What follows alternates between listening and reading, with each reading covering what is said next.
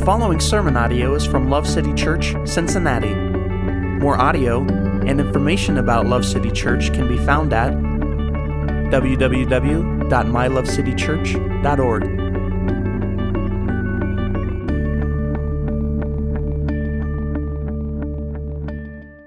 We're going to continue this week in our series. It's called What is God Doing? And we're going to look this week at the story of Naaman. So if you would, please turn with me to 2 Kings chapter 5. We're going to be looking at verses 1 through 19 together. The book of 1st and 2nd Kings, it's between 1st and 2nd Samuel, and then 1st and 2nd Chronicles towards the front of your Bible, if you're still learning how to do that. If you don't have a way to follow along with us as we study God's Word, we will have the verses on the screen for you. As you're turning there, let's talk for just a minute about in-person gatherings, okay?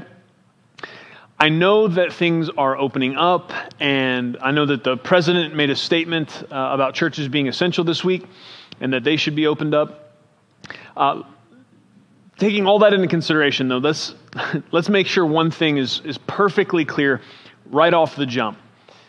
There is no pandemic, natural disaster, nor civil authority on this planet that can close the church, because the church is not a facility or an event. The church is the body of Christ, saved by the blood of Christ, and entrusted with preaching the gospel of Christ to a lost and dying world. Amen.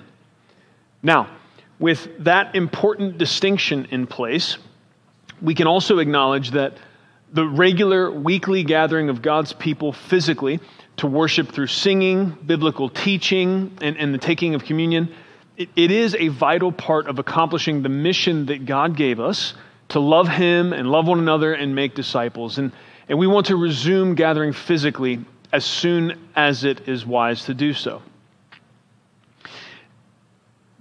There are so many factors to consider that it would take me hours to lay it all out. But here are the big ones that we're thinking and praying through. Number one is we do not know yet what effect loosening restrictions will have on infection rates here in Southwest Ohio. If more things being open leads to an increase, we're not going to know that still for a couple weeks. The metrics are trailing, okay?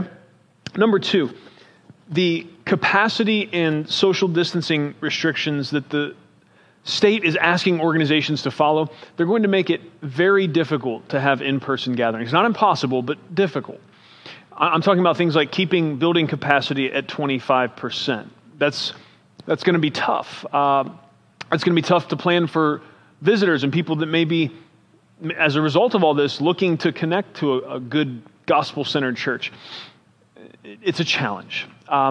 In addition to that, keeping rooms with children under 10 and having only one adult, everyone keeping 6 feet of distance from one another, and the list goes on and on. The third thing is I understand that everyone's going to Kroger and Costco and restaurants now, but typically the interaction norm in these places is different than it is when we come together as God's people. Children are not accustomed to running up and hugging all the adults and other children in the grocery store for the most part, nor are adults typically hugging each other and shaking hands and conversing with each other in those settings. The interaction between us on Sundays is a big part of the beauty of gathering, and it's going to be weird and difficult trying to avoid that by coming back together physically too soon. So what we're hoping happens is that the metrics that everyone is watching, they keep trending in a positive direction, and more of these restrictions will be loosened even further, so that we can come back together without feeling like we all need to be in our own 6-foot bubble to protect one another. And that's a lot of what it's about. It's about protecting one another. I know for some, you're really anxious to get out and do a lot of things, and gathering with God's people is one of them. And maybe you have no fear whatsoever of the virus for you personally, and that's great. None of us should be living in fear of this virus or anything else because of Jesus, but that's not the only consideration.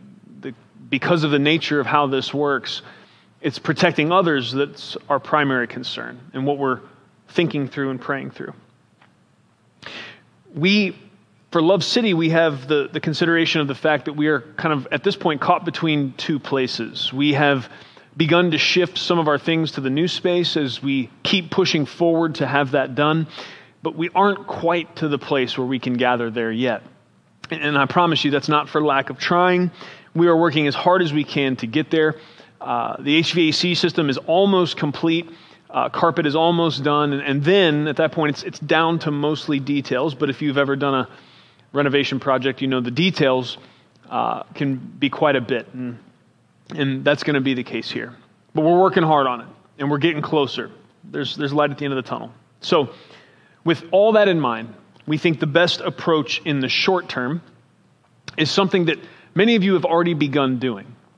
If you and your family are healthy and you feel it is safe to begin gathering with other people, then we would encourage those folks to begin gathering in smaller groups in homes to participate. That was a tough word. To participate in the digital gatherings together that way. What this will do is it'll allow for the chance of putting the entire congregation at risk all at once because we're all in the same room. It'll reduce that, but it also gives those who are ready and willing to begin gathering together again an opportunity to do so. I'm not sure how much you're kind of plugged into the chatter out there, but the two ends of the spectrum that we're seeing from churches across the country are basically, on one end, they're jumping back into physical gatherings now, and the other end is that they're saying they're not going to return until all the restrictions are completely lifted. And as is our norm, we find ourselves in the middle of that spectrum. Okay, so we are prayerfully and carefully considering the best way to honor God, fulfill our mission, and do the best we can to keep all of you safe. And all the people safe that you then are going to go interact with.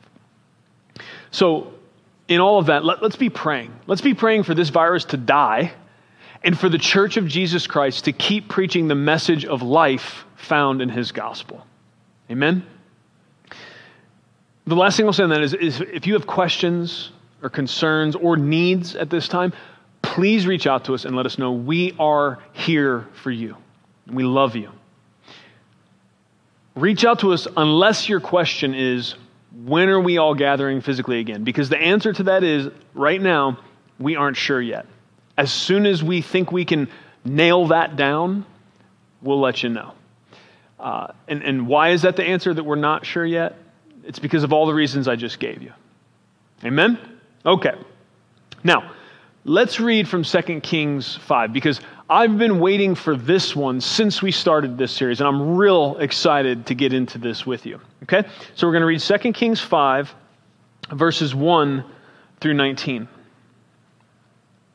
Now Naaman, captain of the army of the king of Aram, was a great man with his master and highly respected, because by him the Lord had given victory to Aram. The man was also a valiant warrior, but he was a leper. Now the Arameans had gone out in bands and had taken captive a little girl from the land of Israel, and she waited on Naaman's wife. She said to her mistress, "I wish that my master were with the prophet who is in Samaria. Then he would cure him of his leprosy." Naaman went in and told his master, saying, "Thus and thus spoke the girl who is from the land of Israel." Then the king of Aram said, "Go now, I will send a letter to the king of Israel." He departed and took with him 10 talents of silver and 6,000 shekels of gold and 10 changes of clothes. He brought the letter to the king of Israel, saying, And now as this letter comes to you, behold, I have sent Naaman my servant to you that you may cure him of his leprosy. When the king of Israel read the letter, he tore his clothes and said, "Am I God to kill and to make alive, that this man is sending word to me to cure a man of his leprosy? But consider now and see how he is seeking a quarrel against me." It happened when Elisha, the man of God, heard that the king of Israel had torn his clothes, that he sent word to the king, saying, "Why have you torn your clothes? Now let him come to me, and he shall know there is a prophet in Israel." So Naaman came with his horses and his chariots and stood at the doorway of the house of Elisha. Elisha sent a messenger to him, saying, "Go and wash in the Jordan 7 times, and your flesh will be restored to you, and you will be clean." But Naaman was furious and went away and said, "Behold, I thought he will surely come out to me and stand and call on the name of the Lord his God and wave his hand over the place and cure the leper. Are not Abana and Pharpar, the rivers of Damascus, better than all the waters of Israel? Could I not wash in them and be clean?" So he turned and went away in a rage. Then his servants came near and spoke to him and said, "My father, had the prophet told you to do some great thing, would you not have done it? How much more then when he says to you, 'Wash and be clean'?" So he went down and dipped himself 7 times in the Jordan, according to the word of the man of God. And his flesh was restored like the flesh of a little child, and he was clean. When he returned to the man of God with all his company, and he came and stood before him, he said, "Behold, now I know there is no God in all the earth but in Israel. So please take a present from your servant now." But he said, "As the Lord lives, before whom I stand, I will take nothing." And he urged him to take it, but he refused. Naaman said, "If not, please let your servant at least be given 2 mules' load of earth, for your servant will no longer offer burnt offerings, nor will he sacrifice to other gods, but to the Lord. In this matter, may the Lord pardon your servant. When my master goes into the house of Ramon to worship there, and he leans on my hand, and I bow myself in the house of Ramon, when I bow myself in the house of Ramon, the Lord pardon your servant in this matter." He said to him, "Go in peace." So he departed from him some distance. Praise God for his word. Amen. So here we have the account of Naaman, a man of valiant reputation and high esteem, and yet plagued with one of the most detestable diseases of the ancient world. In case, as you're reading this and we're talking about it, you're thinking, oh, I can relate to Naaman because, maybe you've had a bad rash or you've had bad acne at some point. Let me just read you a description of leprosy, okay? Ancient leprosy began as small red spots on the skin. Before too long, the spots get bigger and start to turn white with sort of a shiny or scaly appearance. Pretty soon, the spots spread over the whole body and hair begins to fall out, first from the head and even from the eyebrows. As things get worse, fingernails and toenails become loose. They start to rot and eventually fall off. Then the joints of fingers and toes begin to rot and fall off piece by piece. Gums begin to shrink and they can't hold the teeth anymore, so each of them is lost. Leprosy keeps eating away at your face until literally the nose, the palate, and even the eyes rot, and the victim wastes away until death. So this was serious. This was not some minor thing. This was a dreadful disease, and it was a death sentence, and normally it led to the person being outcast from the community. Now, Naaman's military prowess and powerful connections may have stopped this from happening up until this point, or he may not have been bad enough yet in terms of the progression of the leprosy for him to be required to be quarantined from everyone, but he was on his way there and on his way to death. So let's look at verses 5 through 8 again. Just read them so we know where we're at. Then the king of Aram said, "Go now, and I will send a letter to the king of Israel." He departed and took with him 10 talents of silver and 6,000 shekels of gold and 10 changes of clothes. He brought the letter to the king of Israel, saying, "And now this letter comes to you. Behold, I've sent Naaman my servant to you that you may cure him of his leprosy." When the king of Israel read the letter, he tore his clothes and said, "Am I God, to kill and to make alive, that this man is sending word to me to cure a man of his leprosy? But consider now and see how he's seeking a quarrel against me." It happened when Elisha, the man of God, heard that the king of Israel had torn his clothes, that he sent word to the king, saying, "Why have you torn your clothes? Let him come to me. He shall know there is a prophet in Israel." We see here a description of gold and silver and changes of clothes. And as scholars have added that up and tried to equate it to modern dollars, the estimates are between $1 and $1.5 million that Naaman brings on this journey with him to come see the king of Israel, hoping to be healed. And we may wonder here why, the same thing the king of Israel was wondering, why did he come to the king? Why would that be the place he would assume he should go? Well, it's very likely that Naaman assumed, as it was with most of the nations surrounding, that the prophets were controlled by the king. That basically the prophets worked for the king, and whatever the king said, they said. That was not the case in Israel. As a matter of fact, Elisha and the king did not get along very well. Elisha wasn't even really welcome around, and that's because Elisha just said stuff how it was. He spoke the word of God. He didn't speak the words that the king put into his mouth. And so Naaman really was just doing what anybody would assume you should do. You go see the king if you want to see the prophet, and basically the deities were all wrapped up into that political scene. That is not the case with the God of Israel. Amen. Real thankful about it. Verses 9 through 14. Let's look at those. So Naaman came with his horses and his chariots and stood at the doorway of the house of Elisha. Elisha sent a messenger to him saying, "Go and wash in the Jordan 7 times, and your flesh will be restored to you, and you will be clean." But Naaman was furious and went away and said, "Behold, I thought he will surely come out to me and stand and call on the name of the Lord his God and wave his hand over the place and cure the leper. Are not Abana and Pharpar, the rivers of Damascus, better than all the waters of Israel? Could I not wash in them and be clean?" So he turned away in a rage. Then his servants came near and spoke to him and said, "My father, had the prophet told you to do some great thing, would you not have done it? How much more then when he says to you, 'Wash and be clean'?" So he went down and dipped himself 7 times in the Jordan, according to the word of the man of God, and his flesh was restored like the flesh of a little child, and he was clean. Now, the first thing to know here about why Naaman is so offended is the Jordan was known for not being a particularly nice river. It wasn't big, it wasn't grand, and it wasn't particularly clean. It was rather muddy most of the time. And so that's part of the issue here. But what we want to ask, the question that we're looking at, and what we're asking in the series is what was God doing here?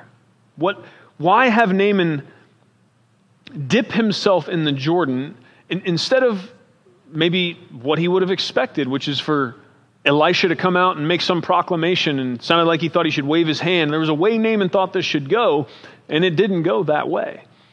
Why? What is God doing here? Is it not peculiar, to say the least, that the answer to Naaman is, go dip yourself in the Jordan 7 times? It is. And the answer to that, what is God doing here with this strange course of events? It's that the most important healing that day was not the leprosy on Naaman's skin. It was the pride in his heart.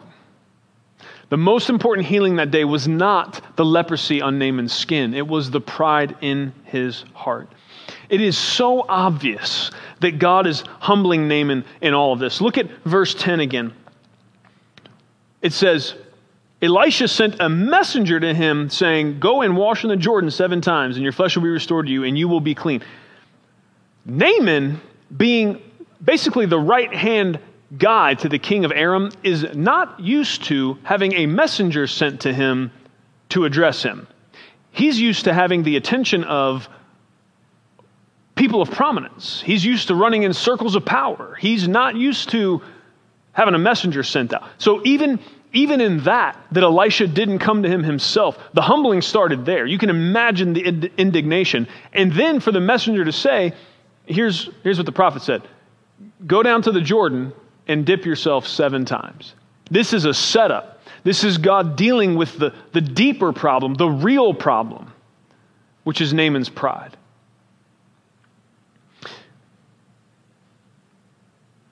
The question I want to ask you is, do you believe this?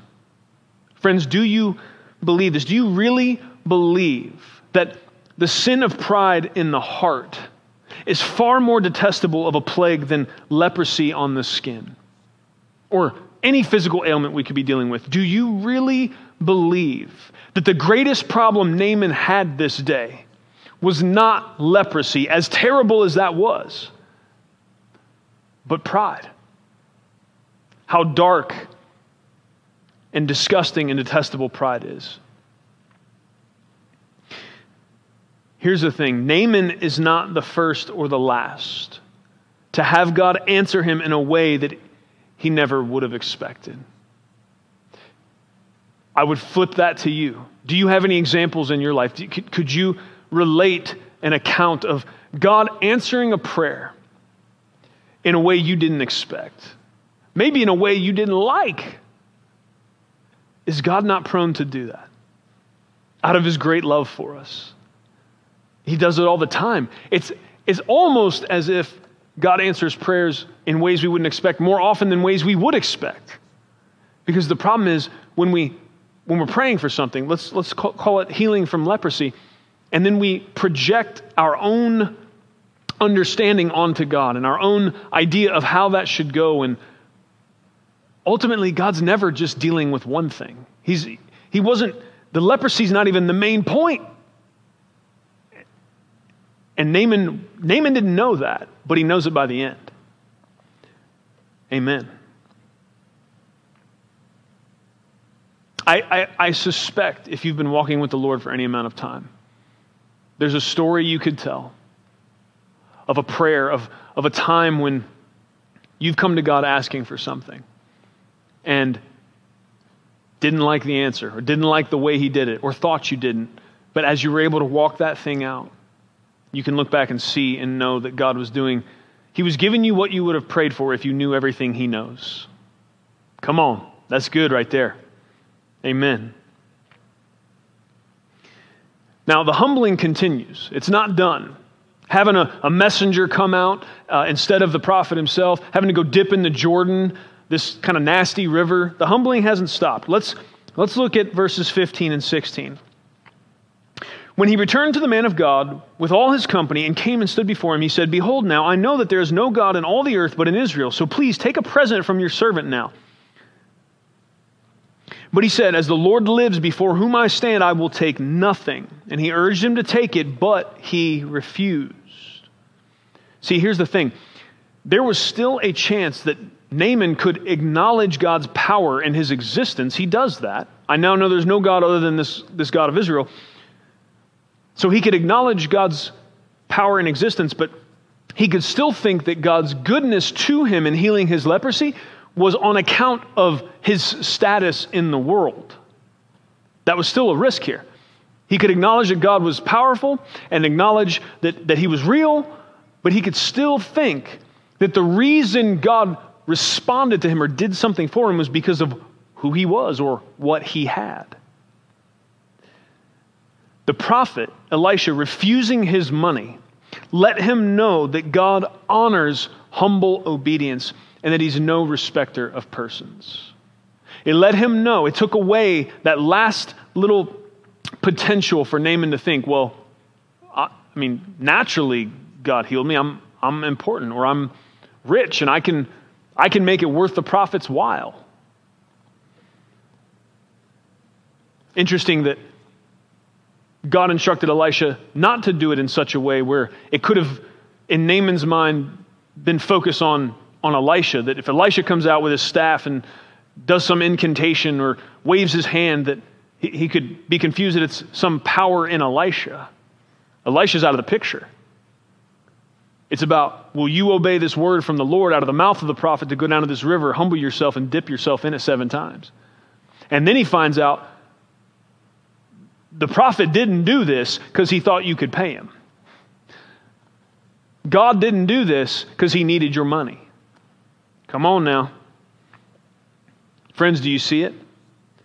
A guy who could get anything he wanted and do anything he wanted in the world because of who he was and what he had, he needed a healing that neither his status nor his money could get him. He wasn't used to that. And it speaks volumes. Because this is the exact same place that every single person who will come to God for salvation must arrive. Everybody's got to get to the place that Naaman had to come to, of realizing that God's goodness and power exerted towards you is not because of something you're bringing to the table. We must realize we bring nothing to the table that will assist in the great miracle of spiritually dead men and women being made alive again. It is God's power and it is God's goodness alone that brings the healing we need. Hallelujah. Come on, that's good. Amen. Naaman's helping us today, isn't he? Man, it's clear as crystal. Let's look at verses 17 and 18. They say this, Naaman said, if not, okay, so Elisha turns down the money. And so Naaman says, okay, well, if you're not going to let me pay you, please let your servant at least be given 2 mules load of earth. For your servant will no longer offer burnt offerings, nor will he sacrifice to other gods. So you might be thinking, oh, okay. So he tries to pay Elisha, then he wants to take dirt home. What's happening? Okay.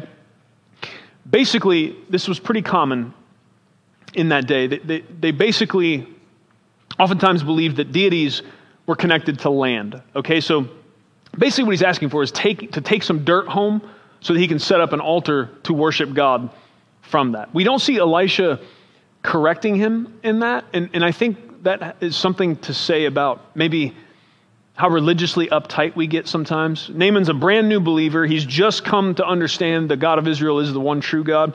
And I think maybe Elisha's giving him some room that as he's trusting that God, as he continues to work in Naaman's heart, will show him that he doesn't need to take dirt from Israel in order to worship him. Okay? But that's what he's asking for, and that's what's going on there. But to the Lord in this matter, may the Lord pardon your servant. When my master goes in, so his master is the king of Aram.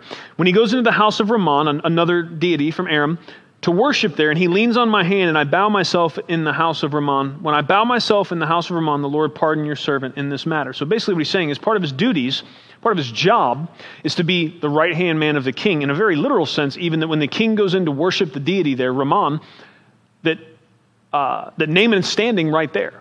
And it gives this idea, theologians are not sure about whether this means there was some feebleness in terms of like the king physically needing help getting up, so like Naaman would bow down next to him with him or not, but that's kind of besides the point. For whatever reason, he was going to be expected to bow down next to the king, but what he's saying is, Lord, please pardon me. That's a part of my duties, I have to do that, but I won't be doing it in worship. I won't be doing it in acknowledgement of that false deity. And what does Elisha say to him? He says, go in peace. I think, again, this speaks to some of how we can get overly zealous and maybe religious at times. Some of you work in jobs where there's maybe the boss is crooked, maybe the boss is mean, maybe the boss,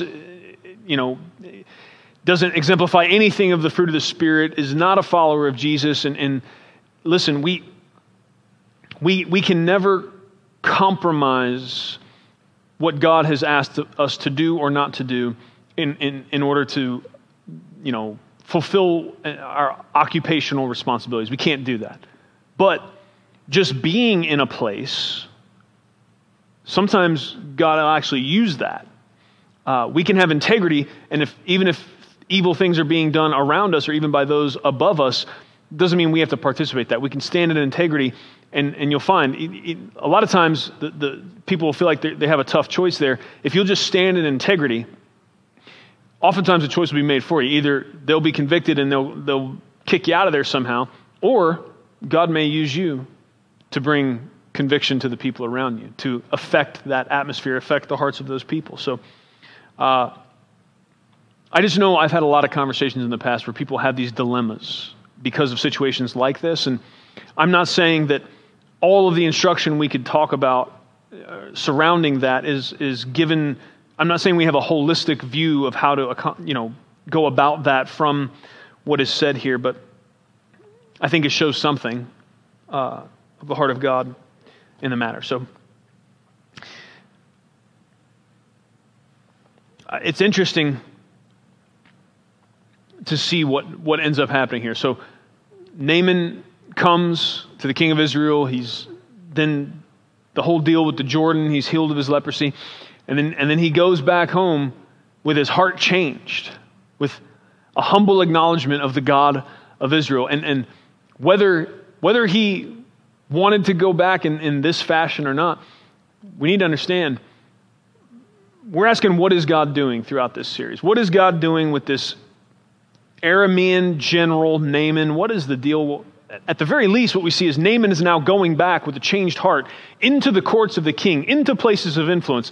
And we don't get any record of what happens as a result of that, like we do when Daniel's pulled up out of the lion's den, for example, and the king says, all right, now everyone worships Daniel's God because clearly he's real. we don't get a record of that happening, but we have to assume that Naaman going back now with a transformed heart, Naaman going back now acknowledging who the God of Israel is, that he is the God, he is I am that I am, that he now was going to have an influence. So really we had a missionary made here. Naaman, a man goes back healed, a man who already had the respect of his people, now is a follower of God.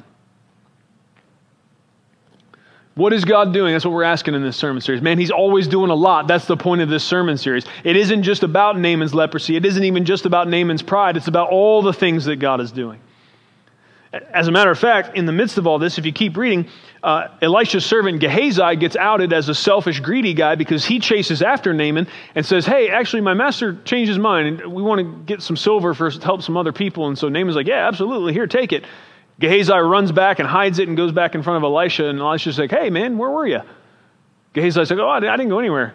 Elisha said, hey, man, basically, he's kind of like, I'm a prophet, so guess what? Now you have Naaman's leprosy. Woo! And it seems like kind of a harsh punishment for being greedy and going and getting some silver, but I think it has to do with what taking that from Naaman put at risk, right? Because we already talked about how important it is that Elisha didn't take any money from Naaman for that healing. Because it was very important that Naaman's heart was changed in this thing. That's what God's always after. Naaman's heart, he needed to understand that it was God's goodness and grace is the reason he received a healing, not because he was important in his own mind or the mind of other people. Or rich. Amen. Now, I saved something that I think is beautiful for the end, okay? Now, I'm always telling you that the whole Bible is about Jesus, and it's either pointing us forward to him and his gospel, or it's giving us his gospel, right, in Matthew, Mark, Luke, and John, or from there forward, Acts to Revelation, it's telling us how to live in light of his gospel. And there's a whisper here. I wonder if you heard. And if you didn't, I'm gonna point it out to you. But I won't whisper about it because I'm excited about it. You already know about that. Okay, so if we are looking for the gospel in this story, okay, we've already seen salvation by grace alone, through faith alone, in Naaman's humbling and his healing. It wasn't Naaman's money. It wasn't Naaman's status. It wasn't anything Naaman brought to the table. God healed him, both physically and spiritually. But is there something more? I mean, that's a pretty strong gospel echo right there, right? We found one, and it's big and it's glorious and it's worthy to be shouted about. I hope you already said amen about that. If you didn't, now's your chance. But here's another one. Let's go to verses 2 and 3. Did you realize I skipped those? Did you guys catch me on that? I skipped at the beginning. I tried to be quiet about it and slide it past you because I wanted to come back and get you right here. Let's look at verses 2 and 3. Now the Arameans had gone out in bands and had taken captive a little girl from the land of Israel, and she waited on Naaman's wife. She said to her mistress, I wish that my master were with the prophet who is in Samaria. Then he would cure him of his leprosy. What do we got? Friends, we got a little girl here willing to forgive and make a way for the healing of someone who had sinned against her greatly. We don't even get her name, but this little girl, come on, who's that sound like? Somebody that's willing to make a way for people that have sinned against them greatly. Come on now. This little girl got yanked up out of her home at some point when the bands from Aramea came and were taking people as slaves. She got taken from her family. I mean, imagine her family who, assumedly, if this little girl had enough faith to say, oh man, I know if my master could get to that prophet in Samaria, he could heal him of this leprosy. She'd been raised in the things of the Lord, so we're assuming it's a family who has followed the Lord or knows something about the God of Israel. I mean, how much were they sitting there in their situation, totally no idea, no way whatsoever to be able to look forward and understand how this little girl and the forgiveness that she gave to this man who owned her, right? Who had sinned against her greatly, who had negatively affected her life greatly, was going to be the catalyst God was going to use for him to not only be healed of leprosy, but be healed of pride and sin in his heart. How many times did her parents think, what is God doing? How could God let our little girl be pulled off to a foreign land? What was God doing? Well, he's doing lots of things. Largely, he was dealing with Israel on and off because of their disobedience, trying to bring the whole nation to a place of humility and understanding that they needed him. But he's doing micro stuff and macro stuff. God's always doing little stuff individually at the level. When that little girl got pulled out of Israel, God knew she would end up in Naaman's house. God knew Naaman was going to have leprosy. God knew this little girl was going to still somehow have love in her heart and mention that there's a prophet in Israel that could heal him, that he would end up going to the king, getting punted to Elisha, getting punted to a messenger, getting told to dip in the Jordan 7 times, and finding out there's a God who is powerful and good in Israel, who doesn't do stuff the way all the other gods around tend to do. Amen. Come on. Hallelujah. What does that mean? Well, friends, I hope you're translating that to your own situation. I hope you're willing, as we've done week after week, we're looking at these stories, we're looking at the complexity of all that God is always doing, right? It's one thing for us to go to Romans 8 and to say the verse that if you've been around the things of God for any amount of time, you've heard that, God has promised that he will always work all things for the good of those that love him and are called according to his purpose. We all know Romans 8:28. Many of us can quote it. Many of us got a fridge magnet or it's on a little card on the mirror. And that's not a bad thing. That's great. Plastered up everywhere. But here's what I'm saying. I'm trying to put some meat on the bone, right? I'm trying for you to have, when you say God is faithful and he will always work all things for the good of those that love him and are called according to his purpose. I hope when you say that, you're thinking about all the times in your life when that's been true. I hope you're thinking about all the times throughout the biblical history. You're thinking about Naaman, you're thinking about Joseph, and you're thinking about Moses, and you're thinking about Rahab. I hope that you're seeing that this is not just some cute statement, but it is an eternal truth and that God is faithful to it. Woo! Amen. Man, that's good. I hope that this sermon series is not just another one that gets filed in the back and maybe you remember a couple quotes from it, but this is the Word of God should be transforming us, our faith as we're going through all of what we're going through right now.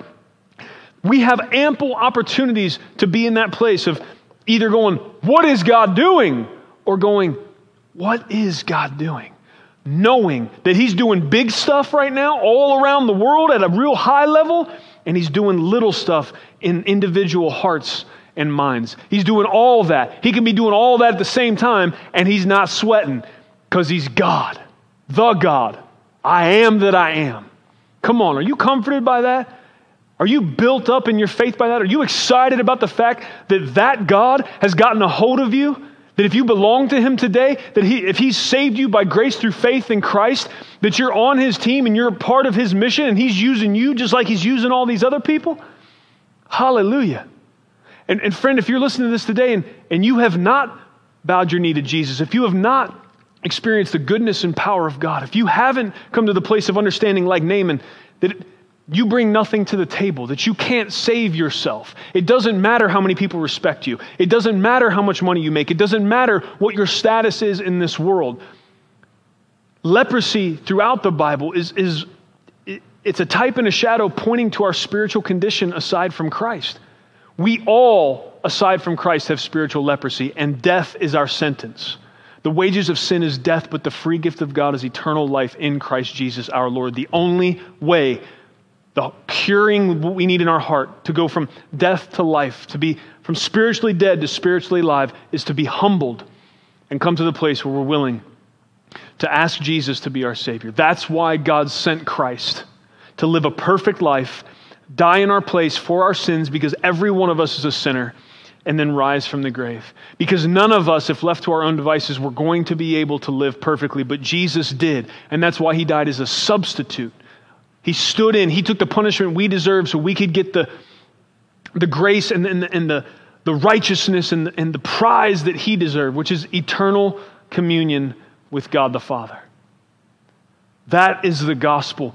And maybe you've stayed away from God because you've tried reading the Bible before and it's all this stuff, and you've read the story of Naaman in the past, and it's like, okay, all right, there's Aramean general and he had leprosy, okay, cool, and dipped in the Jordan. What does that mean?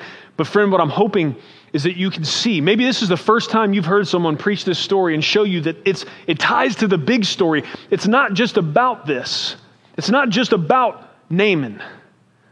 It's what God is doing from Genesis to Revelation. This whole Bible is pointing to the truth about Jesus. And the mission of the church today. Maybe you've had a bad experience with churches. I know. I promise you I understand. But friend, there are churches that understand what God's message is, and there are churches that care desperately about getting that message of hope to as many people as possible. And they know there's churches that aren't going to look down on you because you've still got spiritual leprosy, because anybody who truly understands the gospel knows that they were that same leper, that they had to get in that Jordan and dip 7 times. And what does that mean for us? It means coming to Christ. And it means acknowledging that we're a sinner and that we can't save ourselves. And receiving the free gift of salvation through faith, through trusting Him. Friend, we love you. And we're hoping. We're hoping that you won't storm off thinking that you deserve something different or some other way.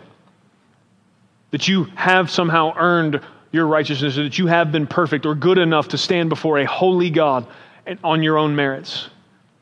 We're hoping today that by the Spirit of God and by the power of His Word, you'll come to the same place Naaman did. Thank God for Naaman's servants. Thank God he had some servants that weren't just yes men, that had the guts to tell him about himself and say, listen, man, if he'd have said, sacrifice 1,000 bulls and you'll be healed, Naaman would have been on it. But for some reason, doing something simple and humble that seemed beneath him just wouldn't do. Friend, don't stay away from Jesus because of pride. Don't do it. It's not worth it. And those of you who belong to Jesus understand. We need to go down in the Jordan every day and dip 7 more times, because that pride is going to always be trying to come back up.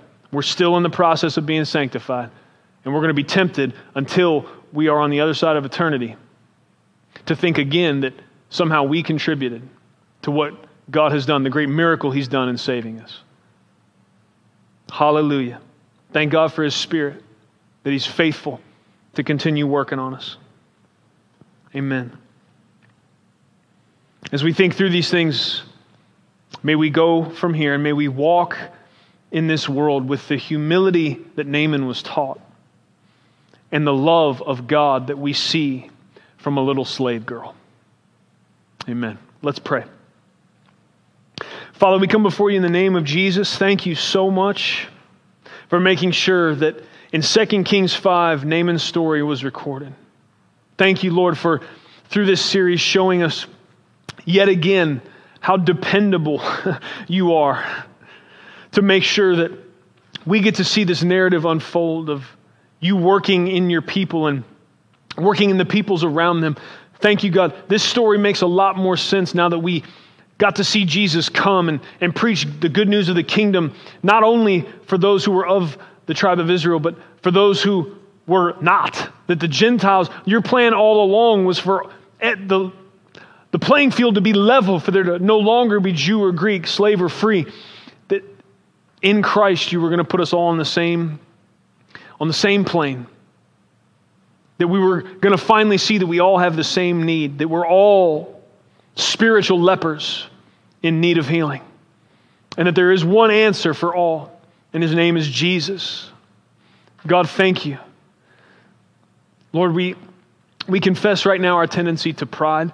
Sometimes that comes out in obvious ways where we're just selfish and we just want our own way. But sometimes, God, it's in much more sneaky ways where we're maybe just quietly disappointed that you haven't done what we think you should do as fast as we think you should do it. Lord, please forgive our arrogance. Please forgive our insolence. We are not you. You are you. And we bow before you in acknowledgement of your power and your goodness. And if you are as powerful as we see in your word, and you're as good as we see in your word, then we have nothing to fear. And we have no reason to stand in judgment of you. To think that we know what you should have done, or how you should have done it, or when you should have done it. God, help us to trust you. Help us to trust that as you're working at a cosmic level and you're working throughout the entire earth and all that you're doing, that you're also working all the way down at the minuscule level of each one of our hearts, that you are that powerful. You can attend to all those details and not be taxed because of how mighty you really are. You've given us every reason to trust you, Lord. You've given us every reason to walk in faith and not in fear. Thank you. Please help us by the power of your Spirit to take the things you've given us and put them into practice. We want to be doers of your word and not hearers only. It's in Jesus' name we pray. Amen. Thank you for listening to audio from Love City Church, located in Cincinnati, Ohio. Feel free to make copies of this message to give to others, but please do not charge for those copies or alter the content in any way without permission. To give or find out more about Love City Church, visit www.mylovecitychurch.org.